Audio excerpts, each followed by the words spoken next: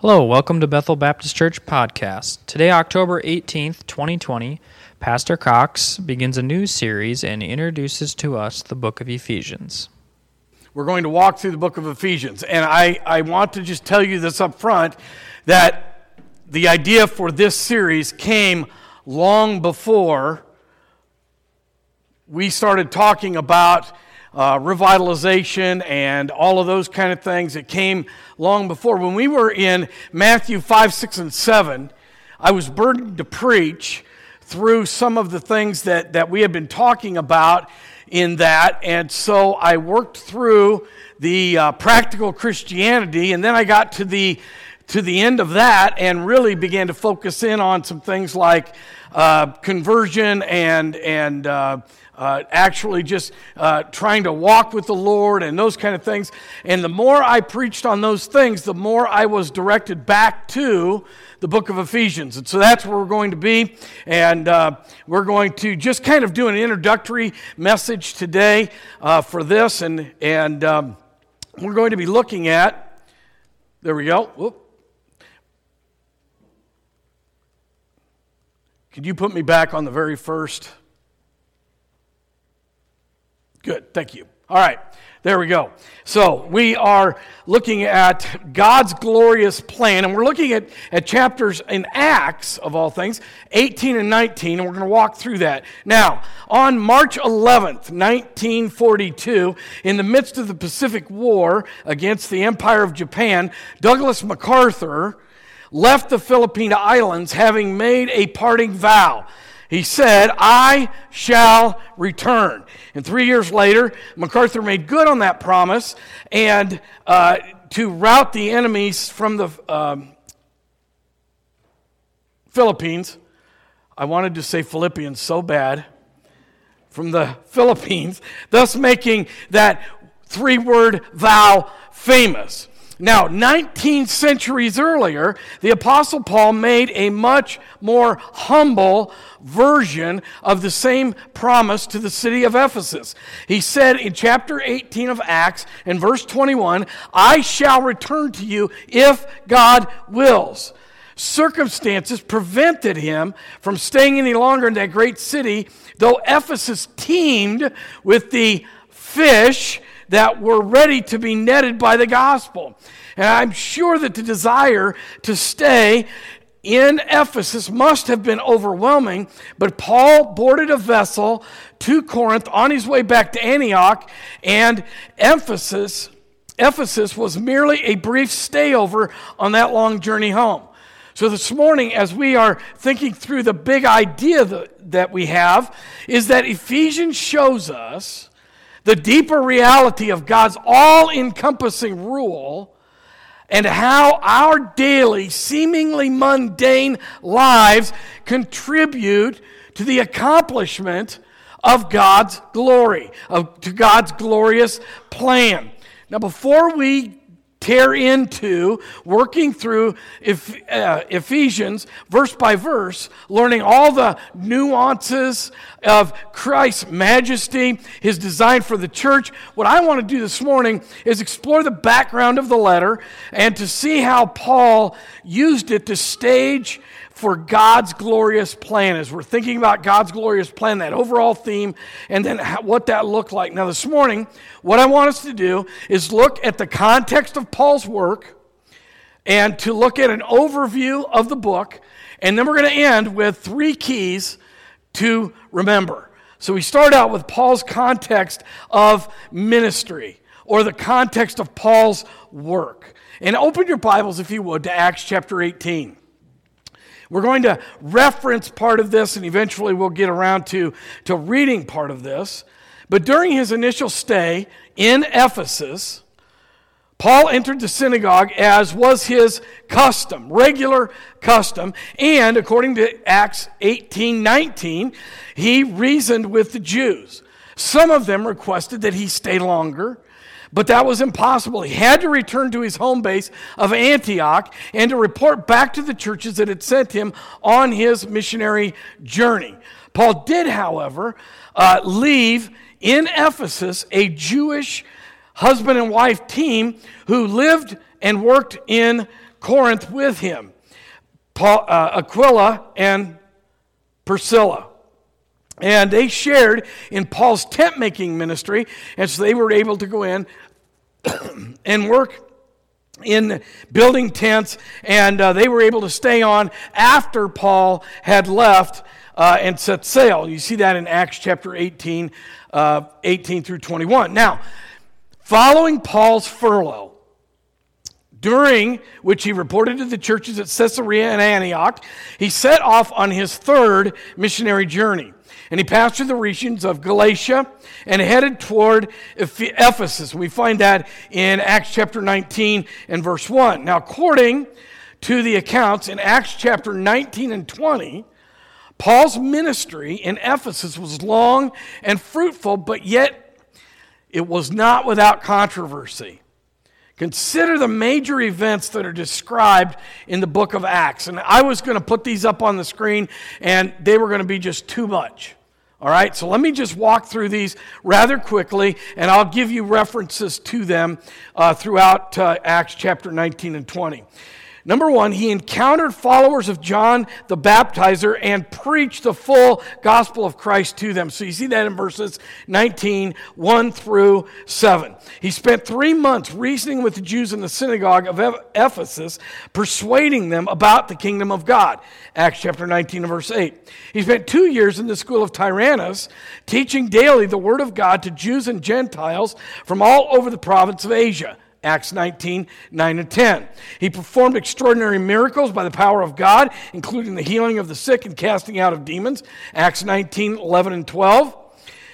His reputation as a miracle worker even affected Jewish exorcists who unsuccessfully attempted to use Paul's method for casting out demons. Acts chapter 19, 13 through 17. His preaching fueled the repentance of former sorcerers who burned their books of magic valued in the millions of dollars. Acts chapter 19, 18 through 20.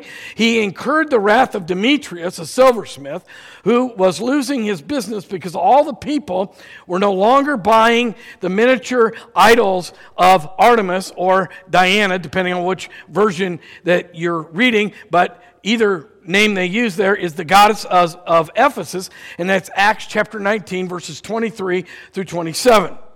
Finally, his preaching stirred up a riot in Ephesus, which culminated in his departure from Macedonia and Greece, Acts chapter 19, verses 28 through chapter 20 and verse 2. Wow, he covered more ground than you can imagine. What an amazing ministry. Countless converts were saved through Paul's preaching. They grew by leaps and bounds by his teaching. The few seeds that had been planted there at the end of his second missionary journey became abundant fruit in the first 2 years of his third missionary journey. Yet, again, let me remind you that harvest was not without its hardships. A few months later, Paul summoned the elders of the church in Ephesus to him nearby Miletus. And there he says to them his farewell, and that they were to remain faithful to the ministry. Find that in Acts chapter 20, verses 17 to 38. Through the words of the Ephesian elders, we learn a few details of Paul's ministry in Ephesus. You have your Bibles, turn to Acts chapter 20, beginning in verse 18. Paul writes this: "You yourselves know, from the first day I set foot in Asia, how I was with you the whole time, serving the Lord with all humility and with tears and trials. It came upon through the plots of the Jews, how I did not shrink from declaring to you anything that was profitable, and teaching you publicly from house to house, solemnly testifying to the Jews and the Greeks of repentance toward God and faith in our Lord Jesus Christ." What we see here is the time, tears, trials, teaching, and testifying, and all of these things together summed up Paul's ministry in Ephesus. These were the essential ingredients of the fruitful ministry in that great city. And frankly, we have no record, no biblical record of Paul ever visiting Ephesus again. The long, tear-filled embrace with those elders from the Ephesian church that's described in Acts chapter 20 would indeed be the last time that they saw this man who was really their spiritual father in person. Yet those words on the shores of Miletus would not be the last words they heard from Paul. A few years later, while he was under house arrest in Rome, he was waiting an appeal before Caesar, Paul penned the letter to the Ephesians. And so we want to take some time then again today to look at the structure of the letter. So take your Bibles and go to Ephesians chapter 1. Ephesians chapter 1. Now we're not going to dig in and really start our verse-by-verse walkthrough of Ephesians chapter 1, but we want to take a look at kind of a bird's eye view, a sky view of this letter that Paul is writing. Now, Ephesians has two parts with two themes. Chapters 1 through 3 show that Christ, through his death, burial, resurrection, and exaltation, has reconciled us to Christ and to God, united Jews and Gentiles into one body, of which Jesus is the head. And this is the doctrinal section of chapters 1 through 3. In chapters 4 through 6, it instructs us on how to live in light of that position that we have in Christ. It is our new identity. How are we supposed to live in light of who Christ is and who we are in Christ? That's the practical section. It explains our part in accomplishing God's work. Embedded in all of this are three prayers that will also reinforce the structural balance of the letter. Paul prayed for the Ephesians' enlightenment at the beginning of chapter 1. He prayed for their ability to grasp God's or Christ's love in the middle of chapter 3. And he asked for prayers for him at the end of chapter 6. So there's three prayers involved in the book of Ephesians. There's also three sets of 7. Okay? So there are 7 spiritual blessings we find in chapter 1. 7 unities of the body of Christ found in chapter 4. And 7 pieces of armor used in spiritual battles in chapter 6. So let's do another kind of a walkthrough here. So chapter 1 reveals to us what God has done for us and emphasizes God's generosity and Christ's headship. Verse 3 really gives us beautifully our first theme. So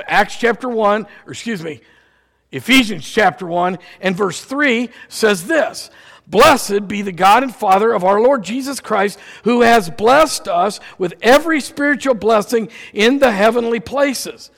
Jump on down a bit to Ephesians 1 and verses 20 through 23, and it reveals the grandeur of the second big theme that we see here.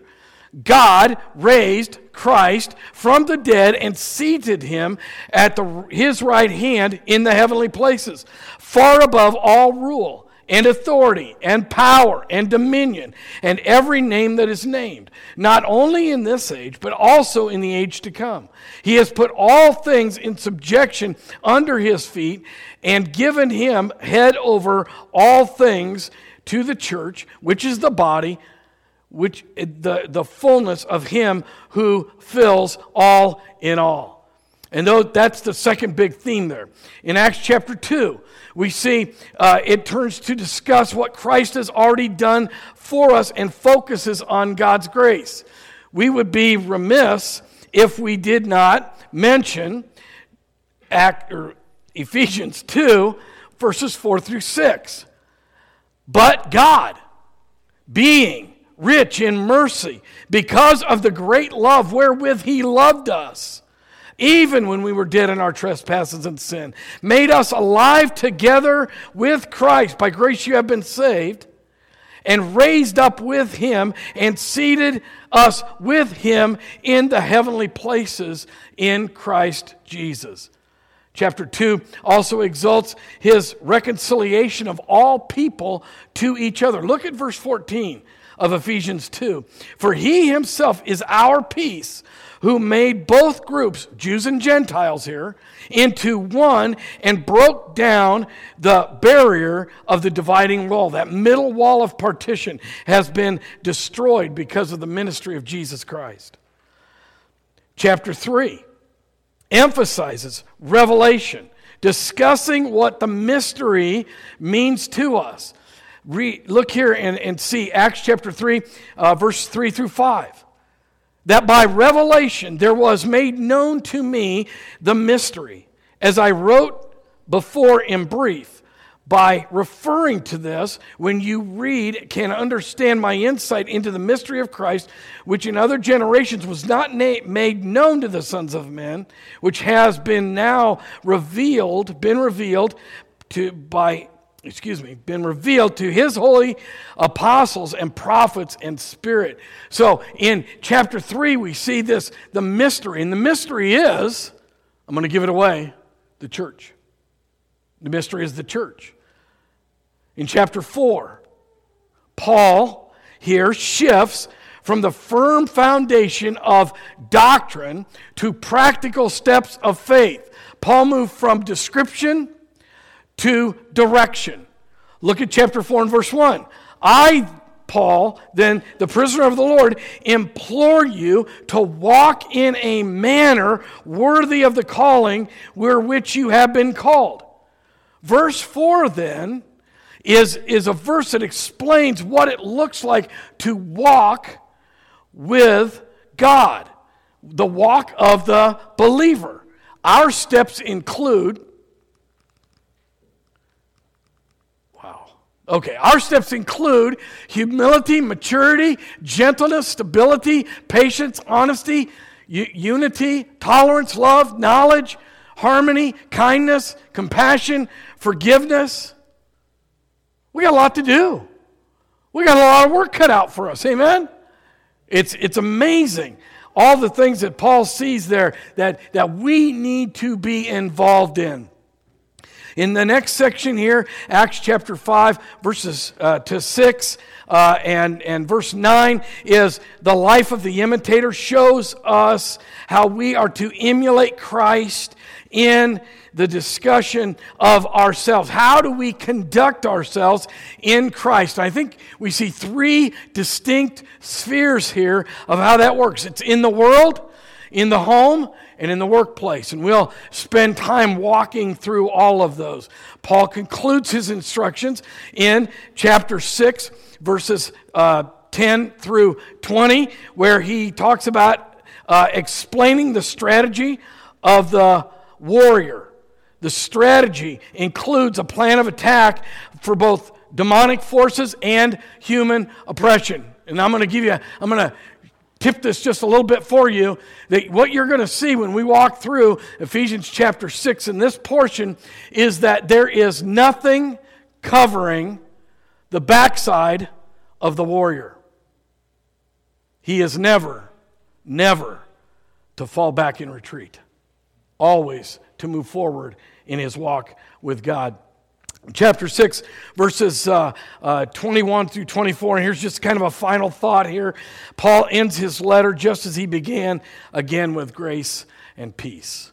Now, we want to take a look at three thoughts that we want to remember from this important letter. There's three thoughts that we want to keep in mind. Number one is a reminder. We are all under the headship of Christ our Lord. Because we serve Jesus and answer to him, it's incumbent upon all believers that we be submissive to both him and to each other. The second reminder that we want to give is a relief. We belong to a body. We are not alone. You're not alone on this walk with God. You're not by yourself. You're not the Lone Ranger. You're not the one that's just out there all by themselves. And we need to understand that. We don't have to act on our own or handle our problems by ourselves. We can take refuge in the body of Christ. We can go directly to God for our instruction. As a necessary prerequisite, we need to be committed to Christ. We need to be committed to one another and willing to share our hearts. Finally, the third reminder is this. It's a reassurance that we can stand against the assault of our enemies. We have God's resources available to us. We do not lack in anything regarding the power of God in our lives. We have that power available to us, and to take advantage of them, we need to become equipped to utilize them properly. And so we're going to walk through all of this, and we are going to see how it all fits together. And I think it is going to be incredibly profitable. We have a concluding thought this morning. Most of us are busy. There we go. Most of us are busy.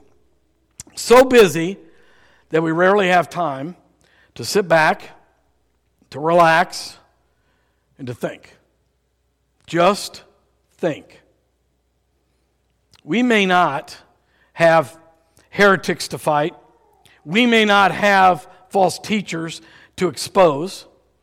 Or we may not have sadistic Roman emperors to run from. But that doesn't mean that we have any more time on our hands. But frankly, being busy is not an excuse.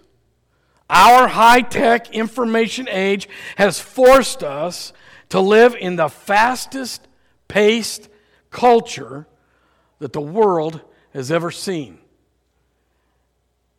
I was thinking about that this week. And I remember the first time that at our church in Clear Lake, we got a Skype call from one of our missionaries. I mean, man, that was cutting-edge technology. And it was all broken up, and it was hard to understand, hard to hear. But we talked to our missionary from Germany. I'll never forget that. It was just like, how awesome could this be? Do you realize that we do the same thing with text and Messenger and FaceTime and Microsoft Teams and Zoom meetings? And we've gotten to the place where we don't even think about it anymore. We don't think about it.